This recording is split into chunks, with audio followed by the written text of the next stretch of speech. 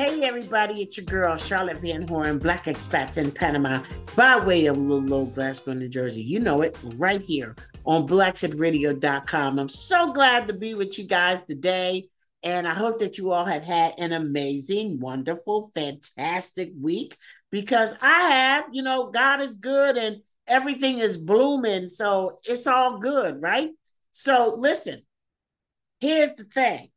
I ain't got time to sit and chit chat and smile with y'all today, because I have some guests that are coming on the show today that are just absolutely mind blowing. The conversation is just like, so off the charts. I'm meeting today with the president and treasurer of SAMAAP, the Society of the Amigos of the Afro-Antiliano Museum. I always get it mixed up. They'll break it down to you, but it's the West Indian Museum, the organization that helps to support that museum to make sure it stays a part of Panama history. And we have the president, Arcelio Hartley, and the treasurer, Marcia Henry, talking to us today about some amazing events and commemorations that they have coming up in August, and just telling us a little bit about SAMAAP and how you can be a part of this amazing, amazing organization that represents and celebrates an amazing people who contributed so much to Panama. So I'm not going to keep you. We're going to go ahead and get right into it. We're going to get right into this conversation right now. And hear what I say? So I'm going to get them on the line. You know the deal. This is Charlotte Van Horn, Black Expats in Panama, by way of Little Old Glassboro, New Jersey. Hang on tight. We'll be right back.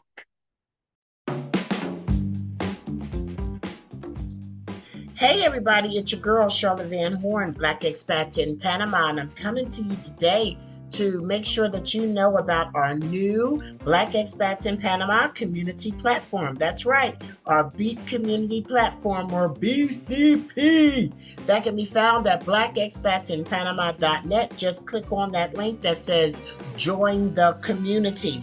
There you will find businesses, groups. As members, you'll be privy to events. You can sell things with the classified section. You'll get exclusive information offering and interviews. You get discounts on Black Expats in Panama meetups and tours and ITA global events as well, and so much more. So go over there, check out the membership, see which one is right for you, and let us know if you have any questions. Thank you.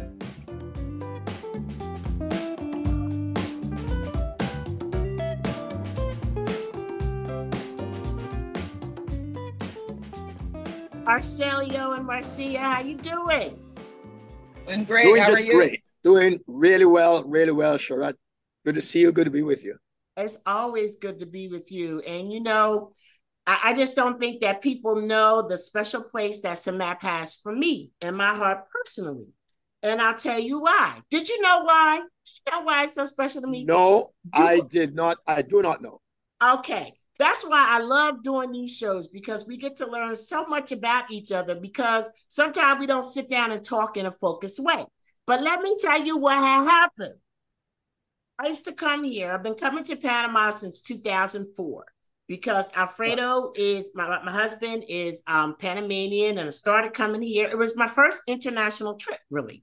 And my first international trip that required a passport. Back in the day, they used to let us go to Jamaica and certain places without it. But anyway, I came to Panama and I fell in love with Panama, but not in the same way that I am now. I love Panama, but I wasn't like, I want to move here at all. There wasn't nothing like that. But I'm going to tell you something. Over the years coming here, because it was a family environment, I just came and did family things. I guess I wasn't that savvy to look on the internet. The internet wasn't as on and popping, back in the early 2000s as it is now. Took me a lot of years to connect with the Black culture in Panama. And the first connection I had to the Black culture for real in Panama was SAMAAP. And I found Oh, SAMAAP through Carmela Goburn, the Panama Cyber News. That's how I found out about, the Black movement or the Afro Panamanian culture here, and that it was a thing, And so SAMAAP was my first introduction. And wow. I just think learning how Panamanians, the Caribbean people from the Caribbean came and built the canal and everything, coming from a perspective of just a commercial understanding. That's not what they taught me at the Panama Canal. And I was so mesmerized by the history and so taken by the fact that we have to go out of our way to be told about our history or the history and contributions of Black. So SAMAAP started me on my journey of doing everything that I'm doing today in Panama. So I say thank you. Great, Thank you. Thank you. great, great, great. Good to hear. So let me start by allowing you all to introduce yourself and then give us a brief overview of SAMAAP. So let's go ladies first and start with That's Marcia. right. Yes. Well, good afternoon. This is Marcia Henry, and I am currently the treasurer for SAMAAP. I've been a member for I don't know how many years, but it's been a while. And I do enjoy going to the museum, go to the office, and I do quite a bit. I've held several positions within SAMAAP, not on the board. This is my first time on the board, but I was the elections chair one year. And then by default, I ended up chairing a committee to honor the past presidents because I thought it was going to be just that piece, but then I ended up chairing. See how he's smiling? See how he's smiling there? Okay. So that's kind of my history with SAMAAP. Well, thank It's been God a journey. with nonprofit organizations, thank God for people that say yes, Yes. and just rise to the occasion. Thank you for that introduction. Mr. Hartley. Well, I consider myself to be a youth in SAMAAP, Okay. even with my 72 years Yes. of age. I only started in SAMAAP within the last 20 years. I did not know of the organization before that. I got introduced to SAMAAP because as a Panamanian manager in the ACP, SAMAAP in its Conozca su Canal celebration, which is what we're gearing up to do now, in 2003, they elected to honor me as they selected me as one of the honorees because of the work that I've been doing in the canal. So it was my first exposure to SAMAAP as a whole, but I was exposed to, it was a blast because I was involved in going to the Romeria back and some of the other activities they had during that week. I had to, I was tasked to be the canal speaker for SAMAAP at the Romeria. And then, of course, then I had to participate in the gala. So I became then aware of this organization and what it was doing. And I thought it was just a magnificent thing. I did not know of many Black organizations in Panama that was doing that type of support and promotional work. And so I decided to jump on board, and I gave a donation, became right off the bat, became a lifetime member somehow. And I began to support in many ways what they were doing and slowly got involved, started going to the meetings, and over the years, became much more and more involved. And I have been on the board, for at least over the last maybe 10 years, at least I've been on the board in various positions. And before I had been actually nominated to be the president, I think it was back in 2017 or 18, somewhere back there, 16. 16, in fact, it was 17. I was supposed to have been nominated for the presidency. And but my wife got sick. My wife got ill and had to go into surgery and all sort of things. And I just backed away from the presidency. And actually, that year, Melva picked it back up. She had been president twice before, and or three times before, and she picked it up. So I was on the board anyway, but in a minor position. And then when we came back after that period, or 2 years, I decided, well, I sort of owe it to the organization. They had been requesting, and so I became president in 2020. Of course, that's the time that we're being struck with the COVID conditions, which made things change dramatically. Right. SAMAAP had been an organization that had been meeting at the museum for 40 years almost, and we had to start doing this on Zoom. So that's where I became involved. I jumped in. I became president 2020, 2021, and then I was reelected again in 2023 for another 2 years. So I'll be president in 2023-24. So SAMAAP started in 1980, correct? Was it 1980? SAMAAP started actually in March of 1981. Okay. The museum was inaugurated in December of 1980. And SAMAAP was an organization that started up almost in parallel.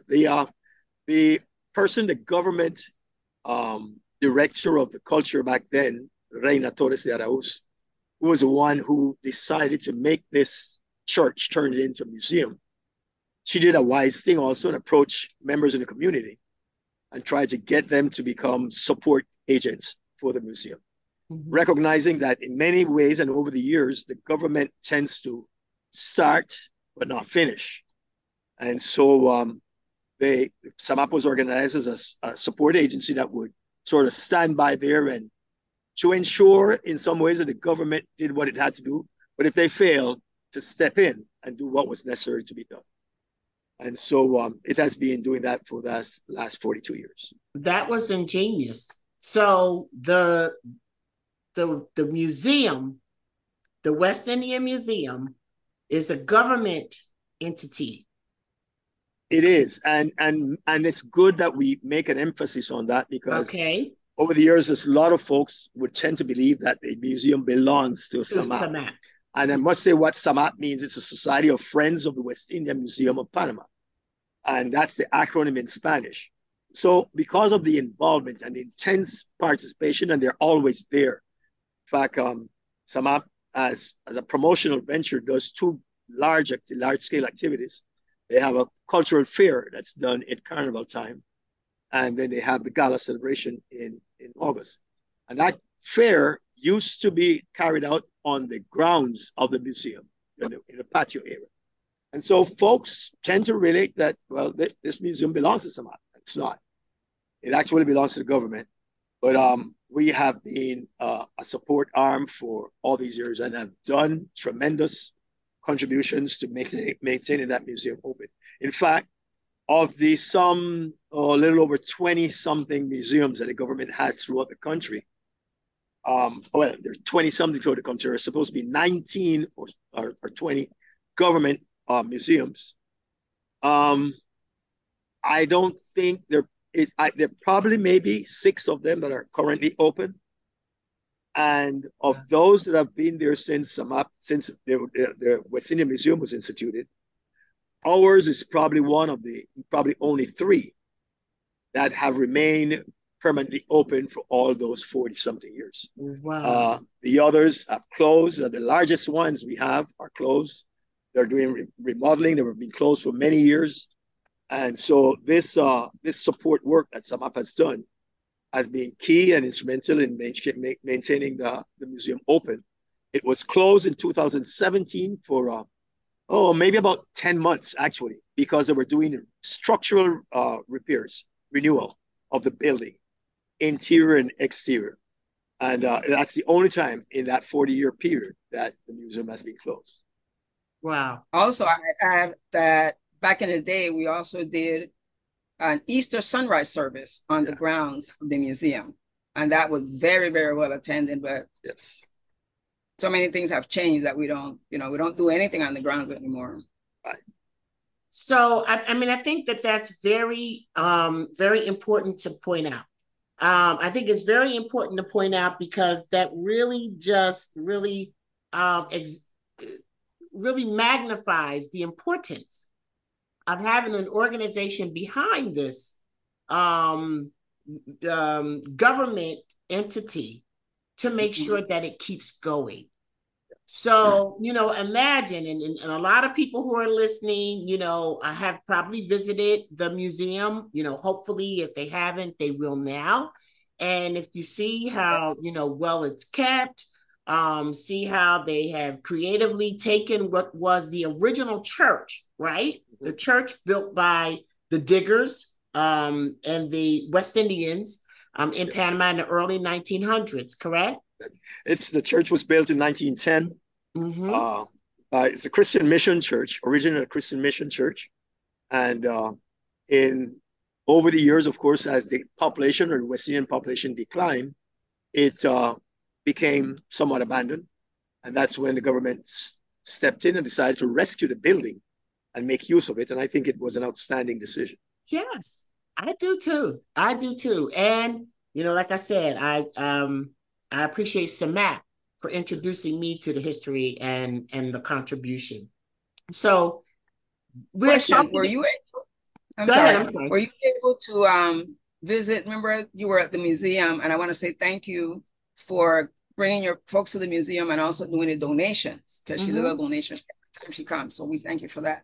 Mm-hmm. And I had mentioned Mi Pueblito, which is an area, 4th of July. I don't know if that day you were able to visit the place, and it has like relics of prior how some of the buildings looked back in the day, and also a church. So I don't know if you were able to Yes, go we there. do. We actually visit there now, and because they also have other replicas Exactly. of homes like from Bocas and different places. And so, yes, we were able to. Thank you for introducing me to Mi Pueblito because we are able to visit there.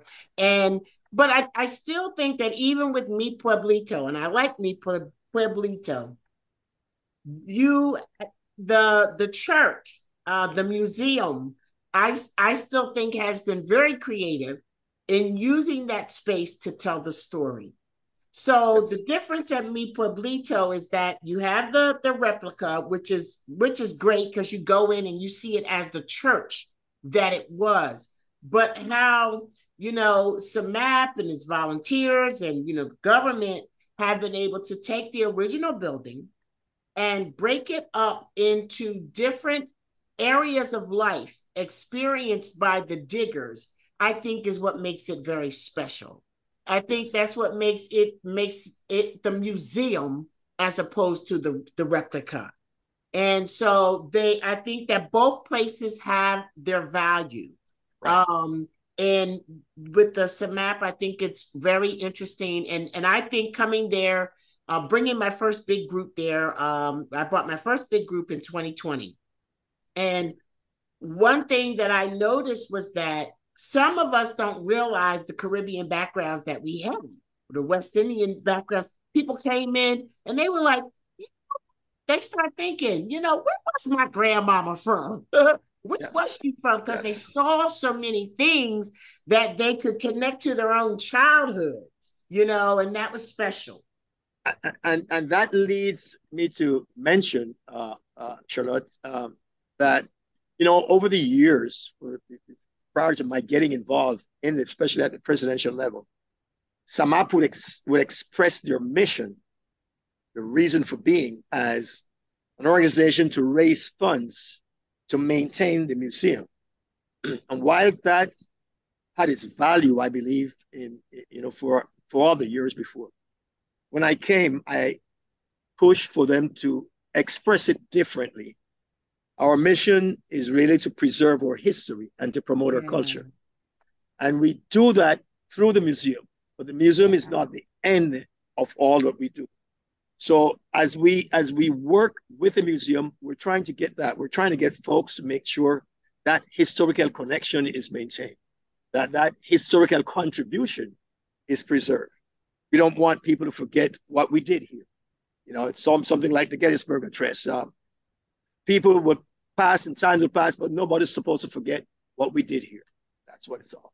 You know, living in a day where, especially in the United States, you know, people are so aggressively trying to erase history, Yes. you know, making it illegal.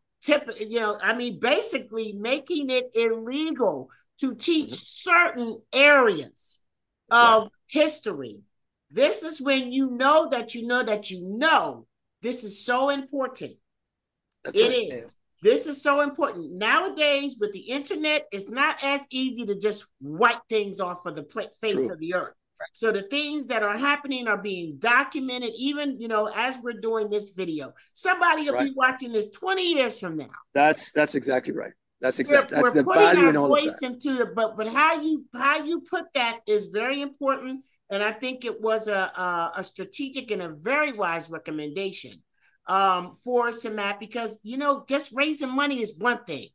Yeah. Saving and maintaining and preserving legacy of our ancestors who have paved the way for us is something completely different. That takes on a whole nother level. So I appreciate that. You know, we're going to talk about what's happening in August. Okay. And by the way, guys, I will be selling tickets for the gala. So, you know, holla at your girl.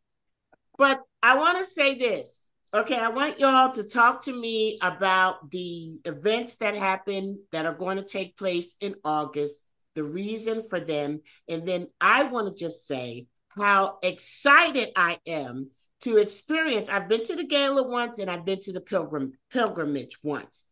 And I'm so excited because now I'm going from a different perspective. I've learned so much since the first time that I've gone. I've become a real Panamanian, baby. Y'all not getting rid of me. You understand? We don't want it. I love Panama. And so I'm so excited just to see how I receive it and what I learn. And every time I come to SAMAAP, I learn something different, you know, and I'm so excited. So, Marcia, you want to start telling us about the August events? Okay. Well, we start with a church service on Sunday. And that's going to be, and that's on what? Is that the August 17th? What day is that? 13th. That's the 13th. So Sunday the 13th. Church service starts the 13th. Y'all heard that? Church the 13th. Okay. It's a local church. And I think Monday, I might not have everything in order, but we also do a program at a local school. Cool. And we do the pilgrimage. That will be on Monday. Okay. We do the pilgrimage. And the program at the local school is this narrating history, or pretty much talking about. They have done different things. Let me just add to that. They've done, over the years, they've done different things at the schools. This particular instance, they're getting the classes involved in putting up murals and in probably putting up talks. So the students are going to be involved in doing things that will project to the canal construction. They want them to be able to capture the history. And so that's what we're all about. So far, I'm telling you, probably the most important thing is what happens at the school at that level. Because like Arcelio said, you know, he's a baby. He's a baby. Thank you. We have to keep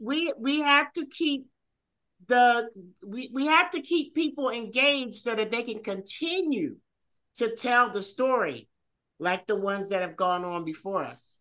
So that's interesting. And getting them involved into doing murals, that's awesome. Yes. And they do get excited. They get excited about it. But I'll let Marcia continue with the rest of it. Okay. With what I remember. So then we have the pilgrimage on the 17th. That's a free event. And we are supposed to be having 2 boats because it's a very large group. 3 boats this time. Oh, we got 3 boats. Because last count, I think we had 82 folks attending. So 3 boats. And we have balloons. We have 3-color balloons. I don't know if I need to go into that kind of detail, but each balloon, the color represents a different group. And we'll release those balloons. We also release petals in the lake for our ancestors. And then with the balloons, we're thinking about having folks call out the names of their ancestor that actually worked the canal. So I think that will be probably very emotional for the people. And the gala is on Sunday. Before we pass by that pilgrimage, okay. I want a little better. I want people to understand. I don't know that. I mean, I think that we're talking in a way where we might be assuming that people understand what it's about. But I need a more in-depth, I want to talk more in depth about that. Let me add something to that then, okay. Charlotte, if I may. The pilgrimage is actually a memorial service. Okay. It's a religious memorial service in which we go out and we are remembering and honoring those who died prior, especially those who died during the construction of this great engineering marvel.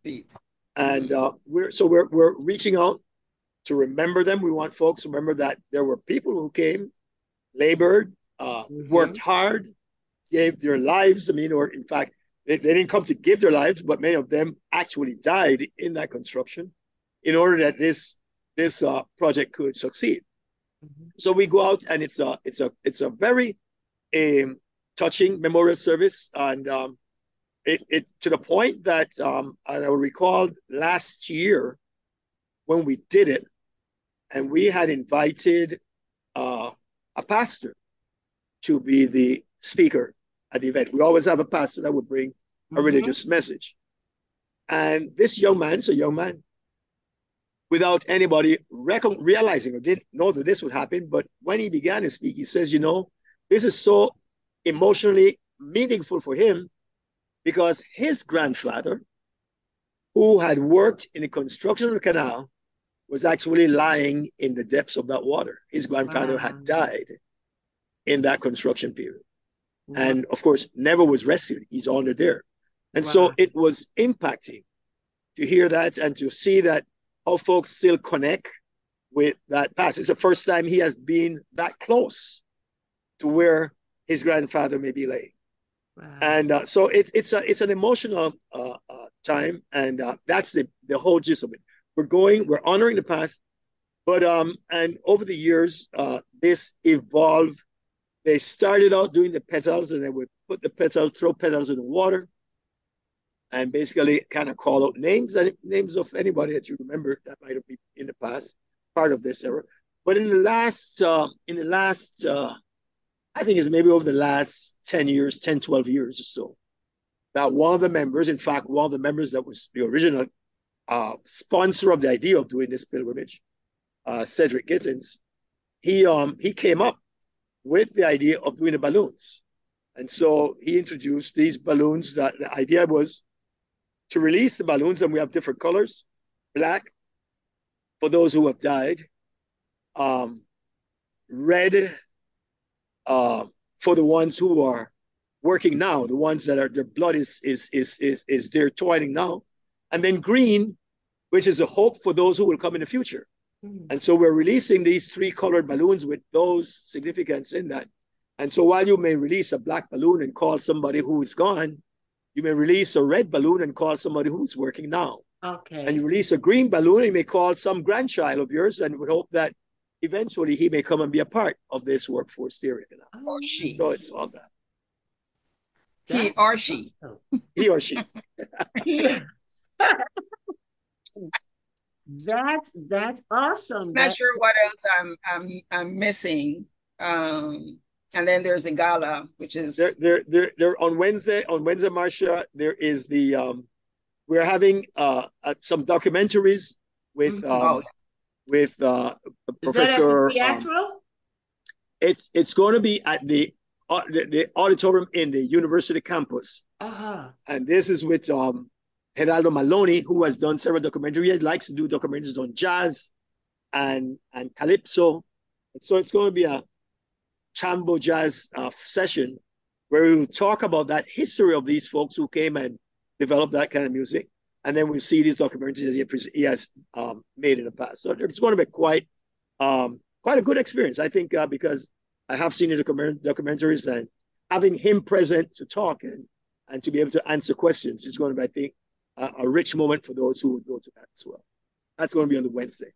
Okay. We're also showing a documentary of the apprentices. Yes. And that is what day? That's on Friday. That's on Friday. The apprentices. Yes. The Canal, yeah, he can explain because he worked there. Because the Panama Canal had an apprenticeship program that was instituted back around the 1960s, when they finally were breaking down the barriers and allowing our groups, our Black West Indians, to be able to come into the canal workforce and work in these capacities that had been totally reserved only for whites. And prior to that, if you came in and you were in the mechanical fields, you could only be a helper. You could not be the electrician. You could not be the machinist. You could not be the pipe fitter. You could not hold any of those craft positions. And so when they got the treaty signed between Eisenhower and Ramon back in 55, I guess it was, part of that treaty broke that barrier, and they had to open up these positions. And so when they did, because the canal was still very prominently in English, the ones who could adapt more to that entry were the West Indians. Yes. And so the flood of those who came into those positions at that time were West Indian descendants. Very good information. So the documentary that we have developed, we interviewed several of those, some of them who were there from the very beginning, some who came afterwards, but it's them telling their stories about some of them even had some hardships, the hardships and the pains that they may have suffered, but eventually the successes that they all enjoyed as they got into this workforce. Were you a private apprentice? I was. Wow. I was. And that's how we have the history of the gold roll and the silver roll. Mm-hmm. Because the gold roll was what the whites made, and then the silver roll was what the Caribbeans made. And I think that was like 10 cents an hour, if my memory serves me correctly. Compared to what? Compared to, I think, 25. Yeah, because when they started the construction, it was at least 2, maybe 2.5 times to 1 what they paid the blacks. Of course, the blacks were employed, those that came from the Caribbean, like Marcia just mentioned, were employed to do the menial tasks, the digging, the shovels, and all that.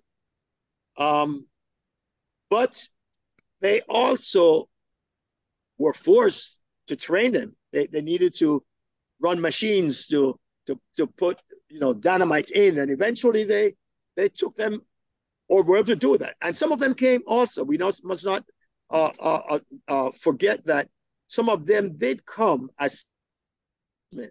They were brick masons, and they were carpenters. And they came and they were employed in those positions. But even while they worked in those positions, they were not paid comparatively the same as the whites. Okay, so we need to back up just for a second. Yes. Because she brought up the gold roll and the silver roll. Okay, there are people that don't understand that don't understand that was the United States contribution to Panama. That was their answer. It was the Jim Crow. That's right. Using gold and silver as opposed to white and black. So that is what the United States contributed to Panama. One of the things. So I just want people to understand. The whites were paid in gold currencies. The blacks were paid in silver currency. Wow. So it made a distinction. It was a class. It was a racial and class division that was highly enforced. It was a segregational type of condition that was very, very negative to the blacks, because in addition to paying differently, the blacks who were given housing, but it's of course a lower class of housing than the whites would enjoy. Even then, they were charged rent for their housing, while the whites in a better class with a higher pay were able to live rent-free. So the whites that were here building the canal, and I'm just thinking of this now. Where did they go? Where did they go? Did they all leave when Jimmy Carter turned it over, or no? Where are they? Well, you need to think about the whites that were here when they built the canal. Right. Of course, they remained. They did not. You could not get them to leave. They remained. They took on the jobs, and they kept, because life was so good. Yes. I mean, you are not going to want to give that up and go back to working in the U.S. compared with competing with everybody else and dealing with the weather. They stayed and they enjoyed a cushy lifestyle all the way through into the 50s, because that Jim Crow condition remained even to then, even into the 50s. Mm-hmm. There was a high segregation. When they finally implemented the treaty, it wasn't the treaty, not the Carter, the Torrijos-Carter Treaty, which started to take effect in 1979. Mm-hmm. And it projected that for 20 years, they would have a transition period. And the canal would finally be turned over to Panama in 1999, right. December 1999. So yes, what you asked is what happened with many of them. Many of them opted to bail out. Because they left before they lost their cush. They left before they lost their cush, many of them, because many of them figured it would collapse. In fact, without the American brilliance. Some of them even probably may have hoped that it would collapse. Wow. They left, and you left with a gloat, thinking that they're leaving and it's going to all come to naught because they're not here. Well, thank God the Panamanians were able to rise up to the occasion, and they have done an extremely good job at managing the canal. Wow. It has become highly, highly profitable for Panama. It has improved from where it was when the Americans had it to where it is now. So that is it's a source of great pride for anyone that's Panamanian. Yes. And definitely a source of even greater pride for us West Indians, mm-hmm. who know that we're part of the beginning of this whole enterprise. And then also we built a second set of locks, and that's all Panamanian. Yes. So that is another sense of pride to go to these places and see that. When was the second locks done? The second locks that were built can accommodate larger ships. Yes. And some of the system is a recycled water, correct? Yes, that's right. When was that finished? It was finished, actually inaugurated in 2016. July of 2016, it was open, finally completed. The work started back. I mean, they launched it off in, 2007, I guess it was, somewhere around 2007. And it was finally completed in 2016, inaugurated. And it's been a boom. It's been a boom. In fact, the demand that they're facing, the challenge for that locks is put them in a spot where they're saying, we need to start thinking of what else. Wow, what's next? So now I'm probably gonna fail this history test. But the original locks was done, was it 1903? 1914. 1914. Panama became independent from Colombia in 1903, and they immediately signed this treaty with the U.S. to build that first set of locks. And so the U.S. came in 1904 and started working, and the canal was finally completed in 1914. So that's when the first canal was inaugurated, August of 1914. Okay. Y'all know you got to keep me on track, okay? But I'm sorry. I got to ask this question. So how do you feel that Panama rebounded from the impact of the silver and gold roll? Like, where do you see Panama now with regard to equal opportunity, or discrimination or racism? What is your take? Uh, you know, Panama was always not saint in this regard as well. There's no ascribing to them sainthood regarding the race situation, because back then when the United States was forcing this type of Jim Crow situation, Panama did not object. In fact, Panama actually, because we had blacks who were here already in Panama from the Spaniards' colonial period, and we call them, you tend to refer to them as the colonial blacks, and they speak Spanish. And then for the canal construction, well, not just the canal, for the railroad construction back in 1850, for the French attempt to construct the canal in 1880, and then for the U.S. finally constructing the canal in 1904, 1914, they used Caribbean labor. They used black from the West Indies. And that caused quite a clash with the ones who were here. And then the local... There lies the divide between the...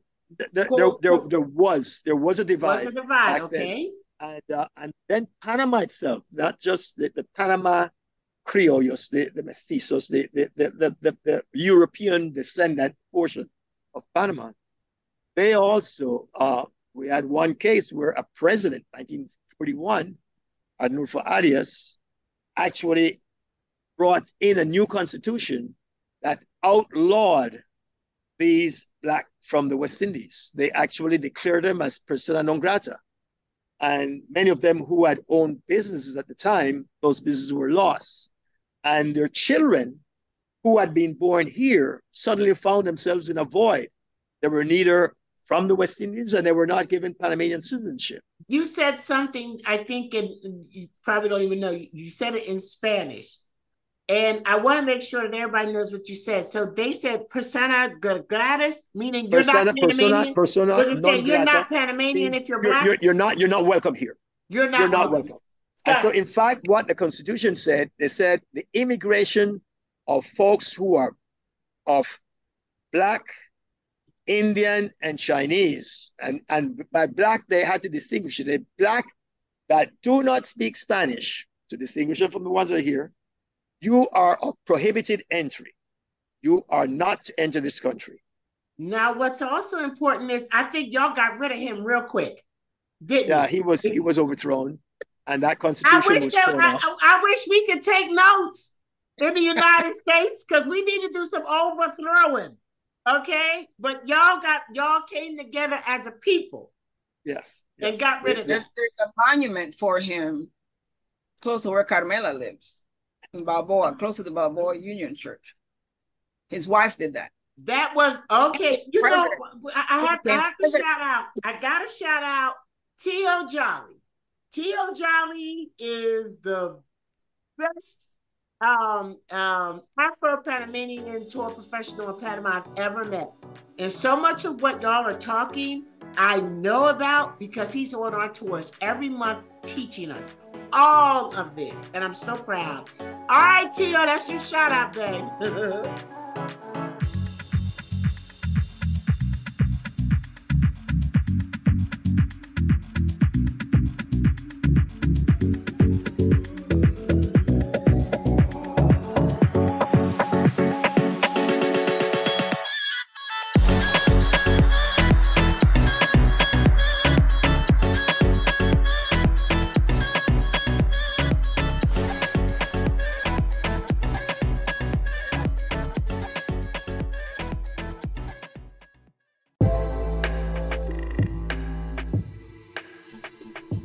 Have you put in place the tools and marketing strategies that will drive the revenue and growth outcomes for your business? Are you looking to expand your brand and image nationally and globally? Commercials, podcasting, graphics, and marketing support are just some of the ways we can dress up your business for prime time. We are EliteConversations.com.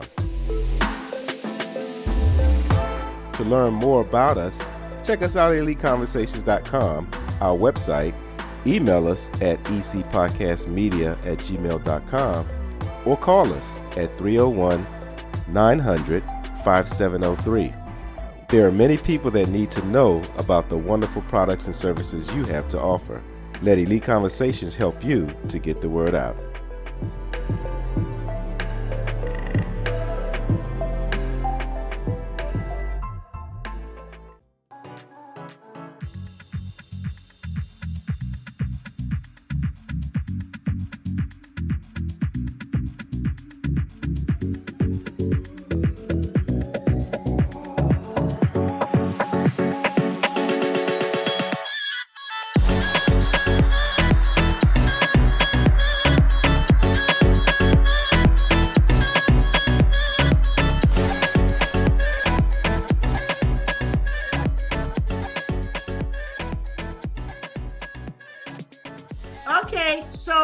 So you're saying, it's not like Panama was an angel and, not having its issues with racism, but how do you feel the situation is now? One of the things that occurred, I guess, after they threw that constitution out, after the blacks were able to settle in, especially the West Indian, because like I said, we had blacks, but not West Indian. West Indian groups were able to settle, and they're mostly settling on working in the canal, working in the cities. Eventually, especially as they would capture that these blacks, and when they opened up the treaty, and they started opening these positions, you must realize that these blacks are representing Panama. These West Indians, English speaking, that are going into the canal, they're actually representing you. And so their success is your success. And so they began to embrace that as well. And so now you're Panamanian, because you have to identify that you are not from the West Indies, you're Panama working. It's a means of me embracing you in that position. And so that began to work. And then they began to open up further, and several of the other Panamanians began to enter the canal. Of course, you're entering the canal and being trained by these black West Indians here. Mm-hmm. And so they were key and instrumental in bringing on a development of a culture that has permeated through the canal for all these years. And I think is essential. That's one of the things that is brought out in that documentary that we have about the canal apprenticeship program. I feel that a lot is owed to those men and women. Some women were there that came in and worked in those positions in those early times, proving that they could do it, proving to the world that you can take on these jobs and you can be good at them. And many of them were just super great at what they did. And so that came in. But going a little further, you asked, where are we now? And the fight, even though the black colonials are here, they were discriminated against also. You're not the West Indian descendants don't like you because you speak Spanish. They also consider you a lesser person. And so over the years, the blacks, both the West Indian descendants and the colonial groups, have had to merge. They have had to come together and bond in a force that is bringing about great changes in the country. And I can give you some examples. The big celebration that we have now of Panama's Black Ethnic Day. Dia Negra. Dia de la Negra, that celebration, which began in 2000, that is the result of this conglomerate group coming together and forcing that, pushing that, moving for that. The idea sparked with a guy, Carl Richards, all the way from Puerto Armuelles in Chiriquí. But the groups here got behind that idea and pushed it forward.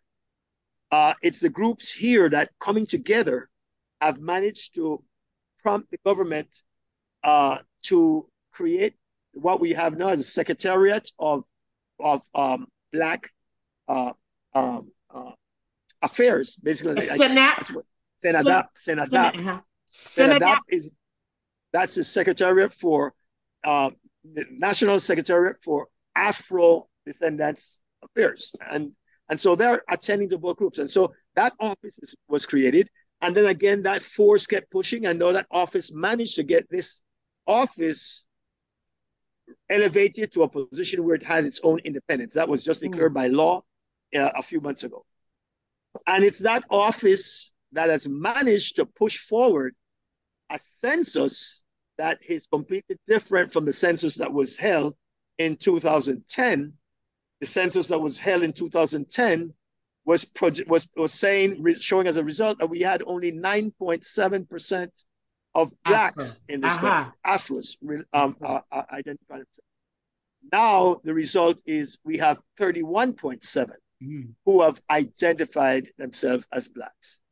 And go deeper. I think the significant thing, we still have to wait to get some information that is, I think, is pending, and I haven't heard it brought forward yet. Because we have the results of how many blacks, 31.7. We have the results of how many Indian origins, there are 17.1, which gives a total between the two groups of a little over 49%. So then my question is, when I take the Chinese and find their percentage, how much is left between the criollos and the mestizos, and that group of the West, the European descendants that are here? When you identify, you're probably going to get that they are less than 25% each. So you're probably looking at the majority group being blacks. Well, I think the key word here is identify. Yes. And I think that one thing that we, have to embrace and understand and accept as African Americans or Black Americans, however one decides to refer to themselves as, is coming into, we're Black. Yes. In the U.S., listen, you can run around looking like me saying you ain't Black all you want. Everybody else is looking at you like you Bobo the fool. Okay? But here, because there is no white, yes. That's why I said, where did the white people go? Because there aren't a lot of people that I see in Panama moving about, they're not white people. Everybody is melanated. So it's just a matter of how melanated are you? But in the United States, it's like, if you're Black, you're Black. And most of us recognize that. But I think, and I find in Panama that not everyone who looks like me identifies as Black. And as far as I'm concerned, that's your business. However you want to identify yourself is fine with me. And go ahead, Marcia, go ahead. Yeah, I also think that the census, that number is a higher number. And it's simply because they do not want to identify themselves as Afro, period. Period. Not yet, but at least now you have the option. That is what's important, is that you have the option. And even when I say, okay, I came to Panama with a certain idea in mind. I came to Panama and I was gonna be a sister lock. That's how I met SAMAAP. SAMAAP let me come in and tell the crowd of the group about sister locks. Because Sister Locks was not here, and I was going to bring Sister Locks, and that was going to be my business. At the time, when I started down this journey, I knew there wasn't a strong enough, soul sister, say it loud, I'm Black and I'm proud, segment of Panama City, the area that I would be in, that would identify with Sister Locks. I could see what the sisters was doing here in the early 2000s, the mid 2000s in Panama. But I said, and I thank God for the Holy Spirit who gives me wisdom and discernment and witty ideas. He said, hallelujah. But that's today. Do what you do and trust that Panama will be embracing more of its Afro culture by the time you get there. Because this was several years ahead of us moving. And then when I hear sending that and understand exactly for the first time, I understand exactly how important their position and role is in this the Black culture here in Panama. I am grateful because more people are embracing their ethnicity here. And so, whereas you say, you know, a lot of people may not have identified on this first census, but by the next one, God willing, creek don't rise, they will be. Yeah, I think so, and Marcia's right, because I was able to speak to some folks who, even within a family, where the mother saying, you know, I am married to a West Indian descendant of what they would call, she says, refer to them as Karabali, and which means that they're high brown, they're very light skinned black person, light skinned black person, and then she is herself, you know, Panamanian light skinned. So their children are very light, but his mother, the husband's mother, is black, and so probably from Jamaica or somewhere. Very likely from Jamaica. And so the daughters, their children, they have a daughter and a son, and the daughter who embraces with great affection her grandmother. Even with her light skin, she says, when they come knocking this door, I am black. But the son says, I am not, I am white. Wow. So within a family structure, you have one that's claiming and the other one is rejecting. So we still have, I'm sure, we still have folks who have not embraced it completely. But it's a big step forward from 9.1% to 31.7%. It's a great jump. That is great. And it'll just get more and more. Oh my goodness. I told you, see, this is how it goes. This is how it goes. We could go on and on. We got to get to the last part, which is the gala. But I will tell you this. From the perspective of an outsider, I'm black. Okay, I am black. And from the perspective of an outsider, you know, whatever the racism is here, it is very different than what I'm accustomed to. Okay. What I find is that here, it's not as much about my black as it is about my green. So here, the fact that I could possibly create or present an opportunity trumps that black card all day long. Whereas in the United States, we're so obsessed with tones, skin tones. You know, even within the black community, like, how black are you? You know what I'm saying? If you're too blackity black, you might not get the job. They want to hire the light-skinned people. The whole brown bag stuff, the stuff that we even deal with within our communities is so intense. It is so intense. For me, and I don't deal with probably the regular things that Panamanians, the average Panamanian, might deal with. So I don't speak for everybody. I'm speaking from my experience. I have been seated at tables with people who would not have let me stand on their step in the United States. So I can say from my personal experience that racism, I am not ignorant to the fact that there is some of that here, and I can feel it sometimes. Okay, and I know when I know. But more than anything, you're not so obsessed with it that it's going to prevent you from doing business with me. It tends to be more subtle here. Subtle. It tends to be more subtle. And, well, I think it's subtle, depending on where you're at, where you are. Yes. And what financial status they see you at. That plays a big role. The green. Because the green. When I go to the grocery store, certain places I'm followed, and it's upsetting sometimes, you know. And sometimes I call them out on the carpet. You know, why are you following me? You know? I used to get that out. I used to get that a lot. I don't find it as much anymore. You know, and I mean, I find a lot of growth in Panama since I've started coming here in 2004. I can say that. Okay, I'll say this.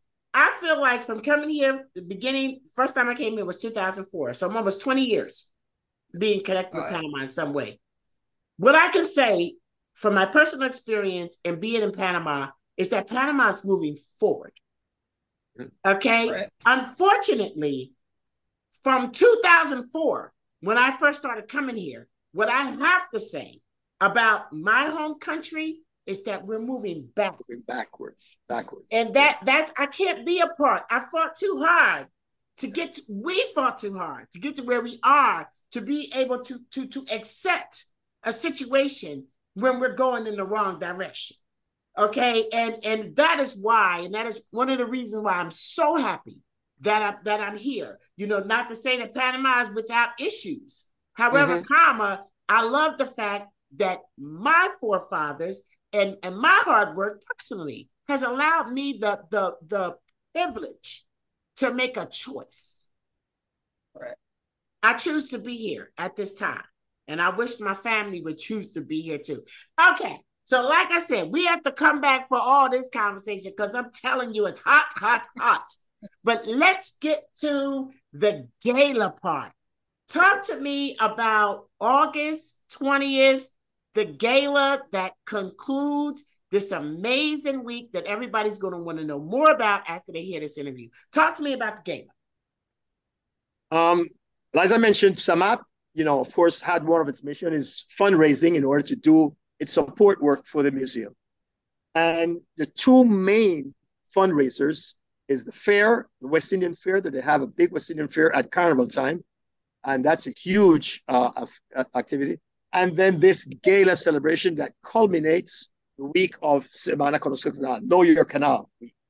And so the gala is actually a kind of a formal dinner dance celebration.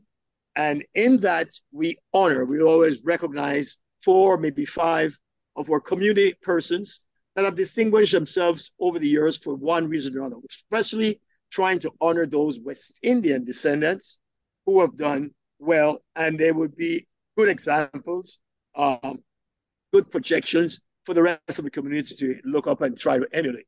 So this year, the gala is going to be on the 20th. It's a paid event. The tickets are $55 per person. And we are honoring 4 persons, 2 ladies and 2 gentlemen. And of the females, of the ones we're honoring, there is one lady,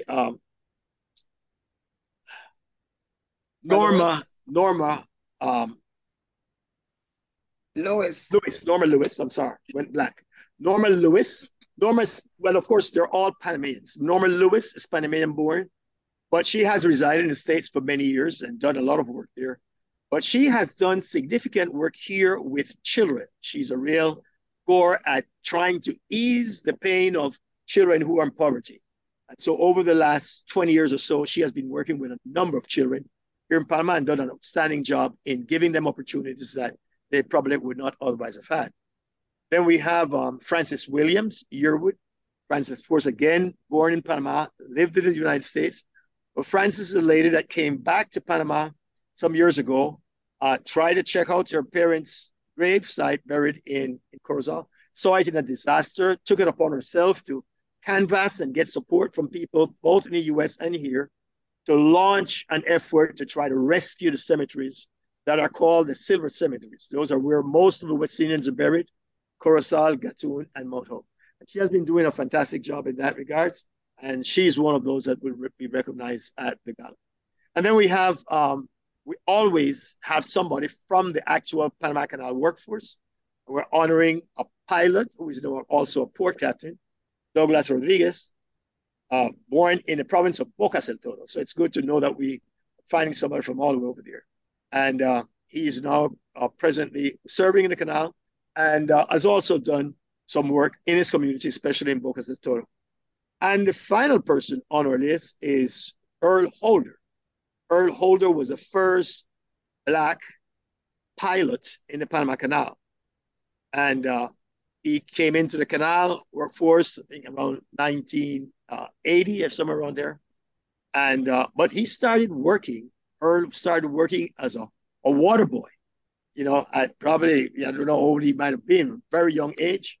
And he moved up the ranks, moved in through the canal and up, and eventually became a towboat master, eventually became a pilot.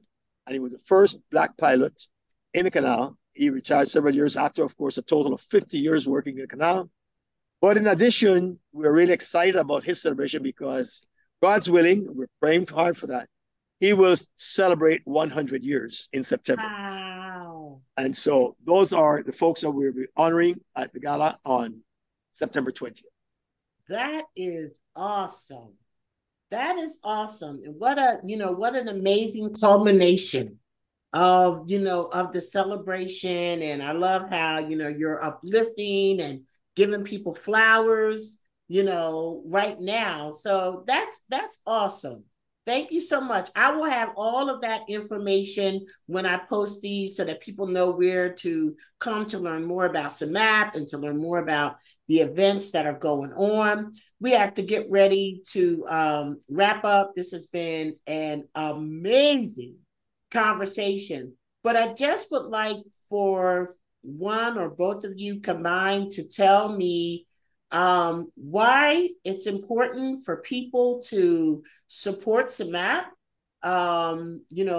why it's important for people to just be a part of what you're doing and how they can. I'll go first as a female. Yes, go ahead. For me, it's important because I want for people to know about the history of the Blacks here in this country. That is huge for me. And that's one of the reasons why I became a member of SAMAAP. I was asked if whenever I moved to Panama, if I would become a member because of whomever thought I could contribute. So here I am. The other thing that we're doing in conjunction with SAMAAP is a fraternity, Alpha Psi fraternity. They have a chapter here in Panama now, Alpha Panama, and we're doing an effort to try to bring Black history into the school's curriculum. Wow. And right now, we go to Cologne, we're using one of the high schools in Cologne as a pilot, where we're teaching them different subjects, but the first one is about that we came before Columbus. Mm-hmm. See these kids' faces when they hear that the richest man in the world up to today has been Mansa Musa, which is an African back when. And what we do is that we ask... see my face. All right. One of the things that we ask them is, who do you think is the richest man in the world? Of course, they come up with Bezos and Gates and all these people. Yes. So I went on the internet and I said, Mansa Musa, in today's dollars, he would have had $15 billion. Wow. So if I'm not mistaken, that is all three of those rich people combined. And how, they did commerce. There's a video of ships going back and forth. That's all that was done way back when, before Columbus even came here. Another thing that we teach is on whitening of the race. That's a big one. We teach them also about, buying a house and so forth and so on. So there's that effort. And also SAMAAP is doing the same thing. So we'll get together. We did meet with Krishna Camarena, and something was signed, I think, 2 weeks ago about that, getting the Black history in the school's curriculum. So I am beaming about that piece and hoping that folks will come, visit the museum, support the museum, because there's a lot of work to be done. And most of us are up there in age. So we need to get some of the young folks to come in, and be part of it. That way they can continue the legacy that was started back in 1981. So I want to say thank you for having us and be able to share our story. Absolutely. It's my honor. Absolutely. Go ahead, Arcelio. Again, I just want to say thank you also, Charlotte. You have been key. I met you coming to the museum, seeing the support that you've given SAMAAP through that. And this is another extension of that support, even as you try to put a blast out so that other people, this will reach God knows how many people, and they'll get to know about what SAMAAP is doing. SAMAAP is being, like we mentioned, it's been in its existence 40 years. It's actually the oldest of the Black groups here in Panama, and it has managed to maintain stability and steadfastness over those years. And so, even as I know that other groups have come up with their purpose and their participation, SAMAAP is important. SAMAAP represents the stability, represents the firmness, and it is one that has managed to get itself in the levels where it's respected throughout the entire governmental structure. So Marcia just mentioned it. We're actually campaigning. Parts of my commitment in the presidency is making us a heartfelt reach out to capture younger folk into the organization and get them participating. And we aim to do that. One way or the other, we will do it. We have a few of them that are involved right now and are doing great. And we're confident that we're going to get more of them into this program. And so thank you for giving us that exposure. And just so folks know, we have probably around at least about 250 members total for SAMAAP. And no less than at least a third of those are in the United States. So living abroad does not prevent you from being a member of SAMAAP and an effective member. We have, especially now that we're doing our meetings on Zoom, we have members from the United States that are connected and are part and are vocal and are contributing greatly to what we're doing here as well. So any one of them can be a part of SAMAAP. You can donate both in your finances and you can donate definitely in your time. We welcome you, anyone that comes. I think that's a very important point to make because prior to you saying that, there are people, watching and thinking, you know what, that's really good. But then when you let them know, actually, you can be a part of us from where you are. That right there is very powerful. Listen, I appreciate you guys' time. Of course, I went over my producers. They'd be like, girl, it'd be good though. You know what I'm saying? It'd just be good. So I just want to thank you guys for coming. I'm looking forward to seeing you at the pilgrimage and of course at the gala. And I'm just going to be there like a sponge, continuing. I'm so proud of just the history that I've been able to learn. And I'm not, a real Panamanian, but I'm so. Yes, you are. We embrace you as one. Don't worry. We embrace you as one. I'm an adopted Panamanian. Totally adopted. I'm so proud of just the way that you guys are preserving your culture and just moving it forward. It's more important than we really even realize today.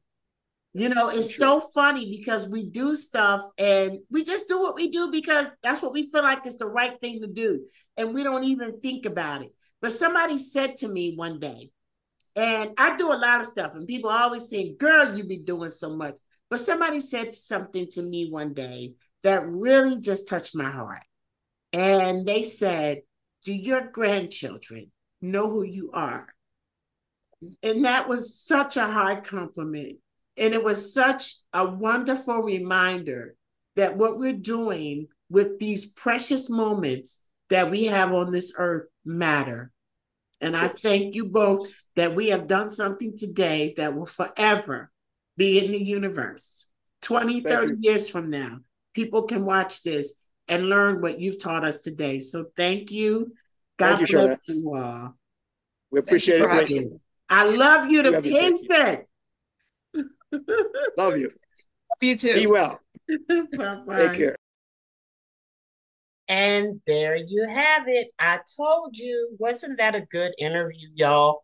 I really want you to look up SAMAAP. That's SAM as in Mary, AAP as in Paul.com to learn more about them, to learn more about the West Indian Museum here in Panama City. And also, if you're in the area during the week in August that we discussed, please partake in some of the activities that are going forward. We are putting a group together of the Black expats in Panama, and we're going to go out and support the gala.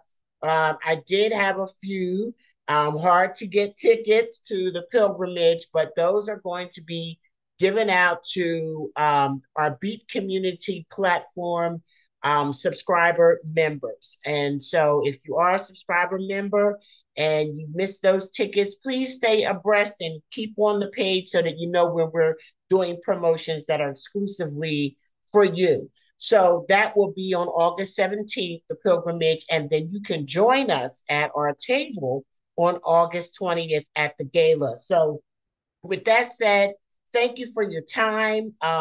Shout out to my main man, Daryl Spears, Elite Conversations Podcast Media. Thank you, Daryl. I did a class for him, a workshop for him earlier this week, and it was just great to reminisce and think about how long we've been rocking, man. And I thank Daryl because was instrumental also in keeping me in the podcast business, and now he produces my radio show as well. So I'm thanking Daryl for that. I'm always giving a shout out to Riley and Devin for giving us Blackset Radio so that our voices can be heard in the earth and be planted in the earth and forevermore. I mean, that is like so rich, y'all. And so with that said, I'm going to get on out of here. I'm going to leave you with one of my favorite Bob Marleys in honor of the West Indian conversation. And it says, could you be loved? And that's one of my favorites. So I'm getting on out of here. Charlotte Van Horn, Black Expats in Panama by way of Little Glassboro, New Jersey, right there on blacksedradio.com. I love you. I love you. I love you. And there's just nothing you can do about it. And don't forget, hashtag do the work, y'all. All right. Love you. Bye.